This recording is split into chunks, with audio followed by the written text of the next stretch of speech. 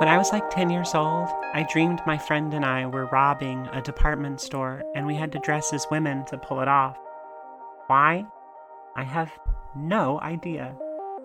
But from Twelfth Night to Bosom Buddies to Fiction Mania, dressing as a different gender to gain admittance somewhere is a time-honored trope and tradition. The confusion that frequently comes with it is usually played for comedy, but in the cinematic classic She's the Man, Amanda Bynes experienced gender dysphoria from seeing herself in convincing male makeup and attire for weeks on end.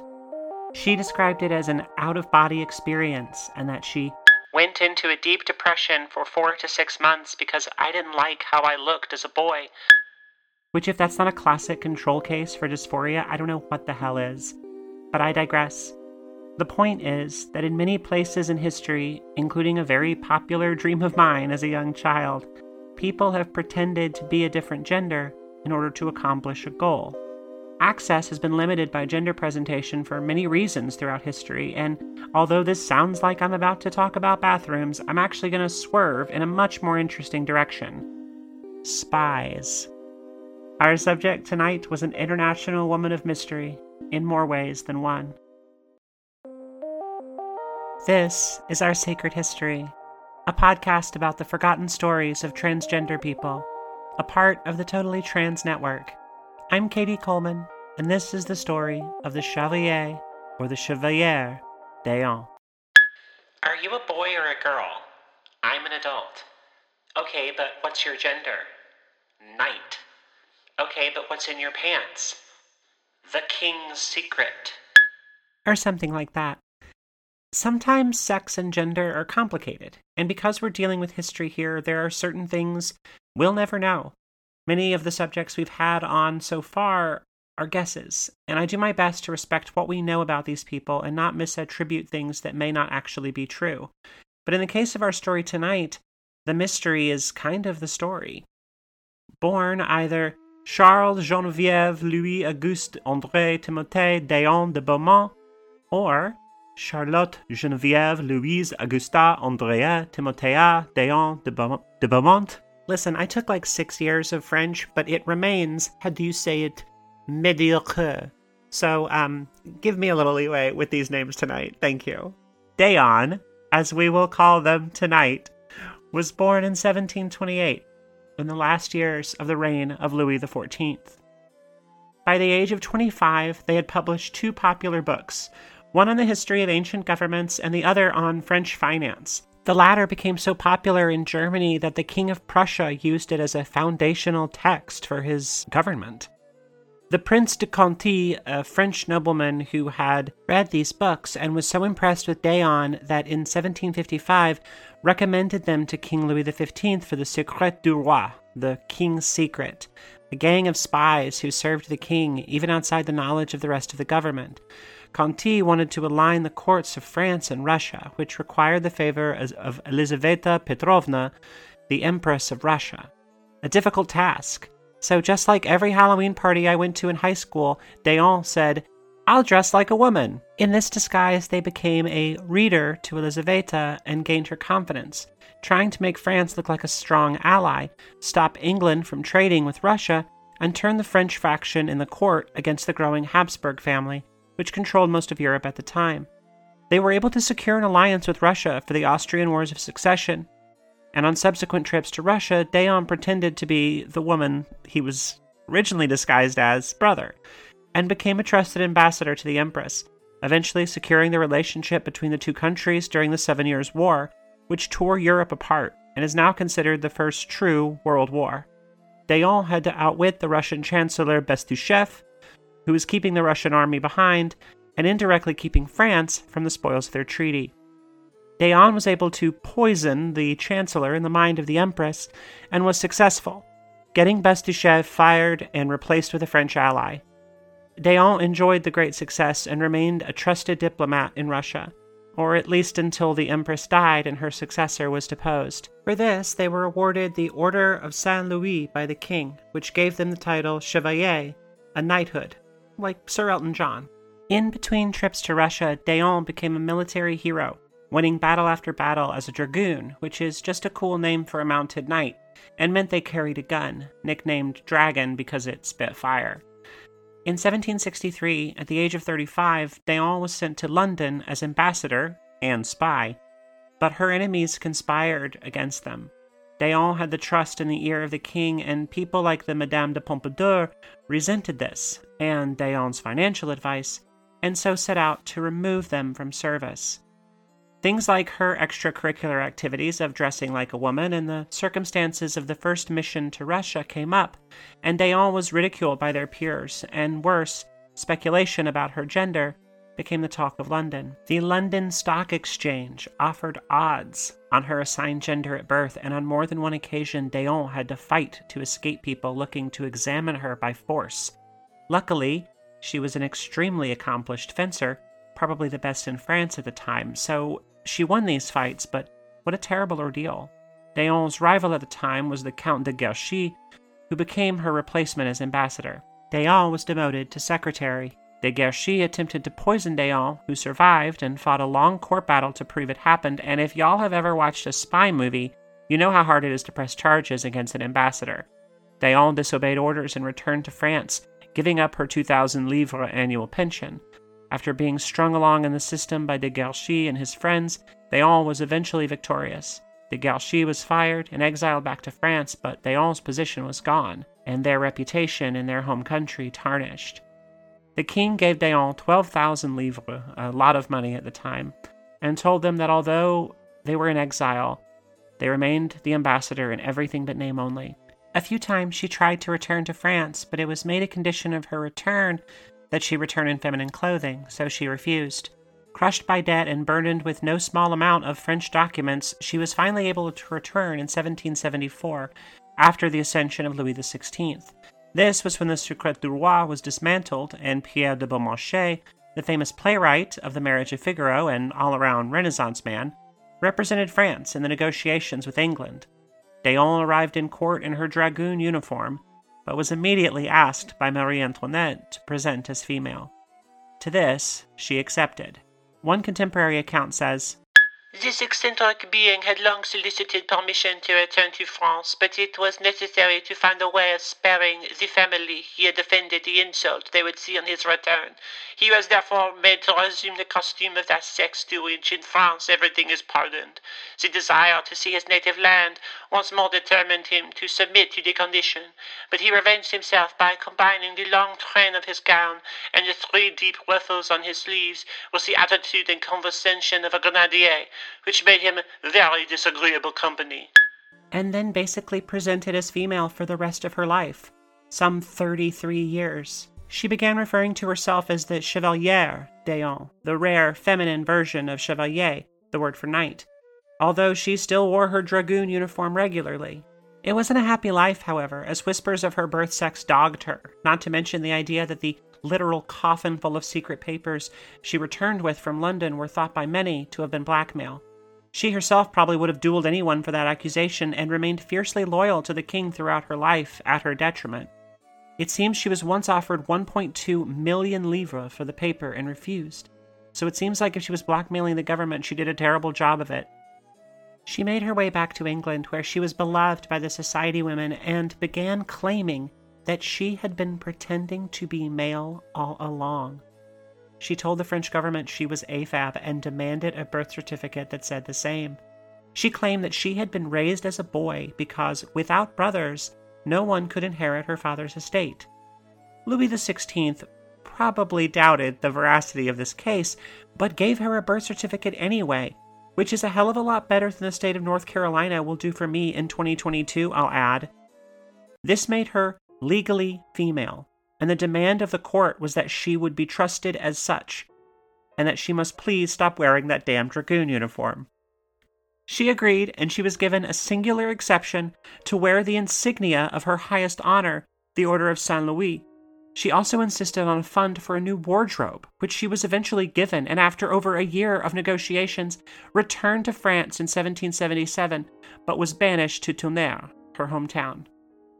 When the American War of Independence began, and France joined with the Americans, they all asked to go with them, but was prevented both by her banishment and her legal status as a woman. It's fascinating to think that if the banishment wasn't in place, we might have had, in addition to Lafayette, the Chevalier d'Eon, running musket drills in her hoop skirt. The government tried to get her to enter a convent, and when she continued to demand the government allow her to go to war, she was arrested and thrown in a dungeon for 19 days. In 1779, she published a memoir, La vie militaire, politique et privée de Mademoiselle d'Eon. It was ghostwritten and full of lies and half-truths, but I'll focus on that word mademoiselle, meaning she never married. And in fact, in the research I've done for this podcast, I couldn't find any mention of a romantic life at all. She was married to the sword, it seems. The French Revolution left her destitute, and she had to sell most of her possessions before finally returning to England in 1785. Her family estate was seized by the Revolution, and she made ends meet by fighting in exposition duels with men, which I imagine must have been incredible to watch, because even in her 60s, she was very good at it. In 1787, d'Eon took part in a fencing match at Carlton House, London, the home of the Prince Regent, later called George IV. d'Eon fought against the Chevalier de Saint-Georges, an extremely accomplished composer and virtuoso violinist, and considered one of the best fencers alive. He had a fascinating life, and someone who does podcasts about cis people should totally do an episode on him. He was incredible. He was 20 years younger than d'Eon, and sources seem to be conflicted as to who won the match, so I'm going to go with our girl. In 1792, she sent a letter to the new government asking to lead a battalion of women soldiers, but was again turned down.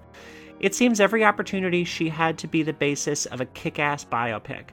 History turned her down. She lived the remainder of her years with a widow and was ill from old wounds and a particularly bad fencing accident from 1796. She was in England throughout Napoleon's rise to power, and we can only speculate what the two thought of one another, because she survived until 1810, 5 years before Waterloo. After she died, the newspaper obituaries remembered her for her questionable gender, and the surgeon published his post-mortem inspection, which stated, "Male organs in every respect perfectly formed, while at the same time displaying feminine characteristics." A couple of characteristics described in the certificate were unusual roundness in the formation of limbs, and breast remarkably full. And the latter is the same thing my mom said to me the first time she saw me after transition, so that's relatable. The legacy of the Chevalier seems to have been forgotten today, but she was widely remembered for a while after her death. In 1910, Bram Stoker wrote an essay on d'Eon in his book Famous Impostors. With his limited information, he blames Antoinette for sullying the good name and masculine nature of d'Eon by forcing the poor knight to relive an embarrassing moment from the past, basically blaming a woman for embarrassing a man, which, surprise, surprise, was very common at the time, and all time, and now. Stoker wrote, "But, considering the time he lived in and the dangers which he was always in the thick of, in a survey of his life, the only thing a reader can find fault with is his yielding to the base idea of the flighty-minded Marie Antoinette. What, to this irresponsible butterfly of fashion, was the honor of a brave soldier or the reputation of an acute diplomatist who had served well of his country? Of course, to her, any such foolery as that to which she condemned d'Eon was but the fancy of an idle moment. And then the fancies of queens at idle moments may be altogether destructive to someone." Shade. Dismissing Marie Antoinette as a simple child was a favorite topic of amateur historians until the late 20th century, but it's also likely Stoker didn't even really know much about d'Eon's later life, and he doesn't even mention the birth certificate in his essay at all. In 1928, British psychologist Havelock Ellis described what we would call gender dysphoria today as Eonism, after our girl. Which isn't a bad coinage, I don't think. There's worse trans celebrities to be grouped with. Jesus, they could call us all Jennerites, couldn't they? So while the story of the Chevalier is complicated, what I've told you might not be 100% true, and we might not know exactly what gender or pronouns she would have used in a modern setting. I've done my best to try and paint the whole story tonight as concisely as I can, switching from they, she pronouns to she exclusive pronouns after she got her birth certificate changed. In my mind, d'Eon is a classic ace she-they queen, and you're free to interpret the facts as you will. As a spy, she's probably pleased at the confusion left in her wake. Thanks for listening. I'm Katie Coleman. As always, I have included a list of sources in the show notes, but they are not formatted in any particular style because I'm not in college anymore and I'm tired. If you want to reach out to me for any reason, you can find me on Twitter at Katie of the Lake or email me at totallytransha@gmail.com. And until next time, remember, we've always been here, and more importantly, we always will be. So that is the last episode of our pilot season.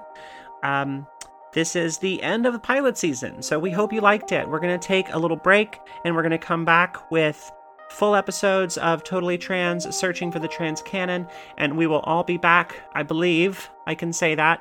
We will be continuing to do these in a matter of time. We're taking a short break, and then we'll be back. Trans minisodes with Henry and Ada Rhodes and Jack talking comics on Transmissions with Another Earth. We really appreciate your support as we grow this podcast network and hope to create and foster the community we have. You can support us by rating and reviewing us on iTunes, Podcast Addict, or whatever apps you're using and are doing reviews these days. You can also support us on patreon.com/totallytrans, where you can get access to episodes early, bonus episodes once a month, and an invite to our Discord, which isn't turning into the party hangout we had hoped, but you can all change that very soon. We also have great shirts and other merch at both TeePublic and Redbubble. Also, if you are interested in sponsoring us, let us know, because we would love to work with queer and trans creators and not just sell you mattresses and meal kits. Trans creators like NerdyCuppy.com Quality Queerwear is a trans-owned and operated family apparel and accessory business in Portland, Oregon. As their name implies, they can drape you in affordable, gender-affirming fashion from head to toe, and even offer a selection of home goods besides. So whether you're in the market for a dapper button-down or a dress with pockets, Nerdy Cuppy will literally have you covered. You can get 10% off your order at checkout with the discount code TOTALLYTRANS, all one word. So remember, visit nerdycuppy.com, that's NERDYKEPPIE.com, or use the easier to remember ithaspockets.gay. Use discount code TOTALLYTRANS for 10% off at checkout. And thanks again for listening. We also have some cool shirts and stuff on TeePublic and Redbubble. And because we live in a capitalist hellscape, we're also searching for sponsors. So if you want to sponsor us, you should let us know, because we would absolutely love to work with you instead of just like companies who want to sell mattresses and meal kits and stuff. Yeah, we can, I'm not going to say their name, but we can start advertising for a grocery delivery service. And we aren't sure we want to do that because we'd much rather be collaborating with queer-owned businesses. So yeah. Yeah. Collaborate with us. Please, free us from the shackles of this hellscape. So we have a Patreon. And if you back us at patreon.com/totallytrans at $5 or more, not only can you join our amazing new Discord server and join in the conversation and send us messages, but you also get thanked on this show right now.